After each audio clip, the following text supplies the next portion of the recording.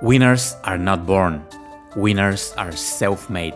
Being self-made means you're willing to go longer, work harder, and give more than anybody else. I've created this podcast to remind you that everything you want is already here.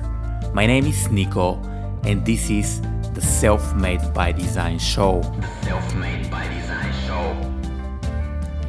I know that right now, more than ever, there are people working from home and people who work remotely because of the COVID-19. And I want to share my perspective on working from home because I've been doing work from home for the last 3 years, and there is a lot of things I do to make the whole process easier and much more enjoying. To get to the work from home part in this episode, first, I want to share my personal story and how I got my first remote job. Before I got my first remote job, I was working an office job and I had to commute to work every day. I still remember how I have to wake up super early, get dressed, take the bus to work, and I've calculated that it takes me around 2 hours to commute to work daily. And weekly, I'd spend 10 hours just to commute to work, and I did my calculations, and I was just so pissed at the time I spent traveling to work. I was like, oh, if I could do something else with those hours, that would be great. I didn't like most, I'd say, all of my office jobs because the environment was too strict. I had to wear, at some of my jobs, I had to wear nice shirts and I had to iron, so I didn't like that at all. And my last marketing job, I just didn't like it a lot, so I left it.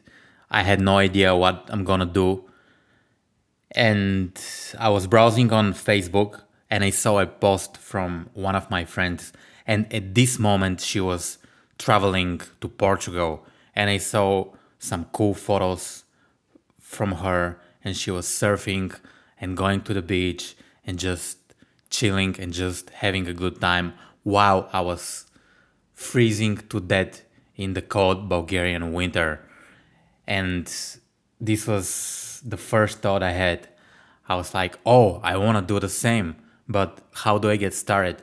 So I decided to reach out and ask her, and she's really cool, so she gave me all the information I needed. She told me how to find clients, she told me what websites and tools I have to use in order to get started. So the very next week, I decided to give it a try, and I did everything the way she told me. And long story short, I had my very first work from home job, freelancing job. So I was quite happy with the result. And the first few months, I just loved it so much. I didn't have to travel. I didn't have to iron my shirts every morning. I felt so blessed. I could go to the shop or I could go to the gym anytime I wanted. I was super flexible on my time. But later on, I faced some difficulties. And the biggest one was that my work is on my phone and my work is on my computer. And no matter where I go or what I do, I always had my phone with me. And even at home, if I was about to watch a movie, I'd still get notifications for work.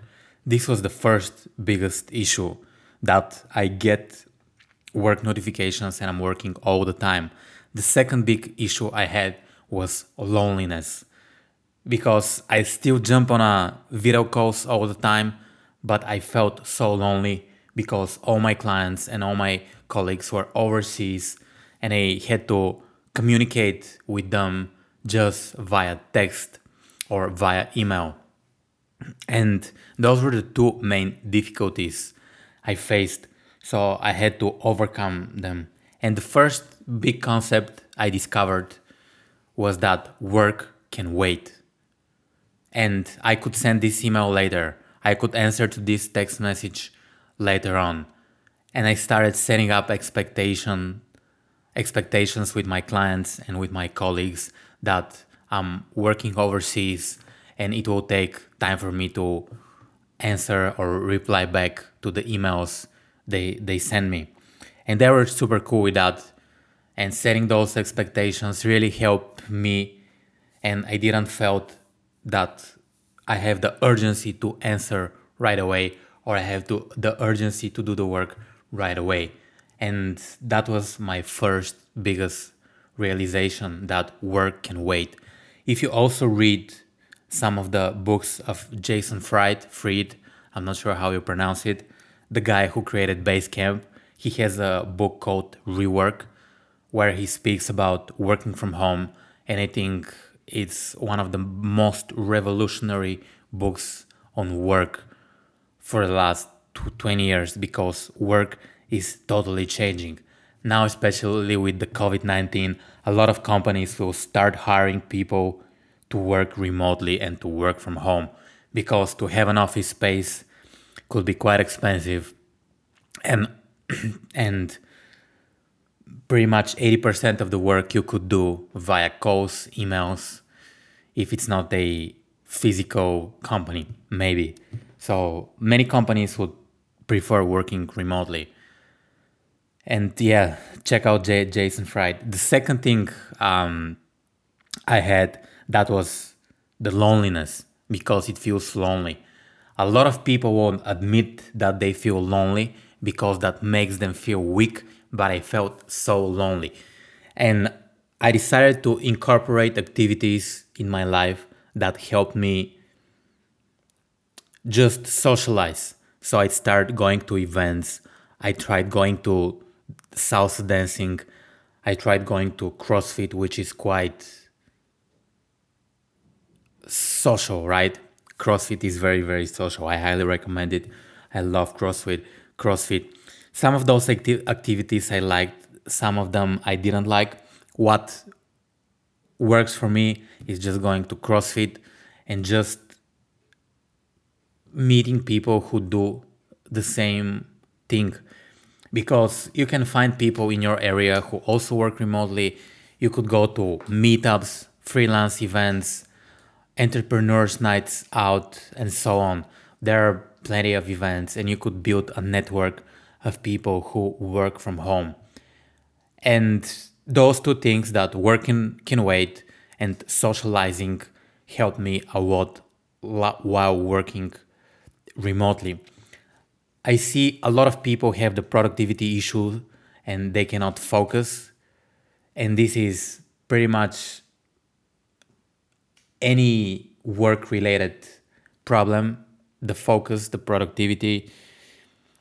I could create another video on how I stay productive while working from home. So, or a podcast. So yeah, thank you for listening to this. My name is Nico. This was the Self-Made by Design show, and I'm gonna see you in the next episode.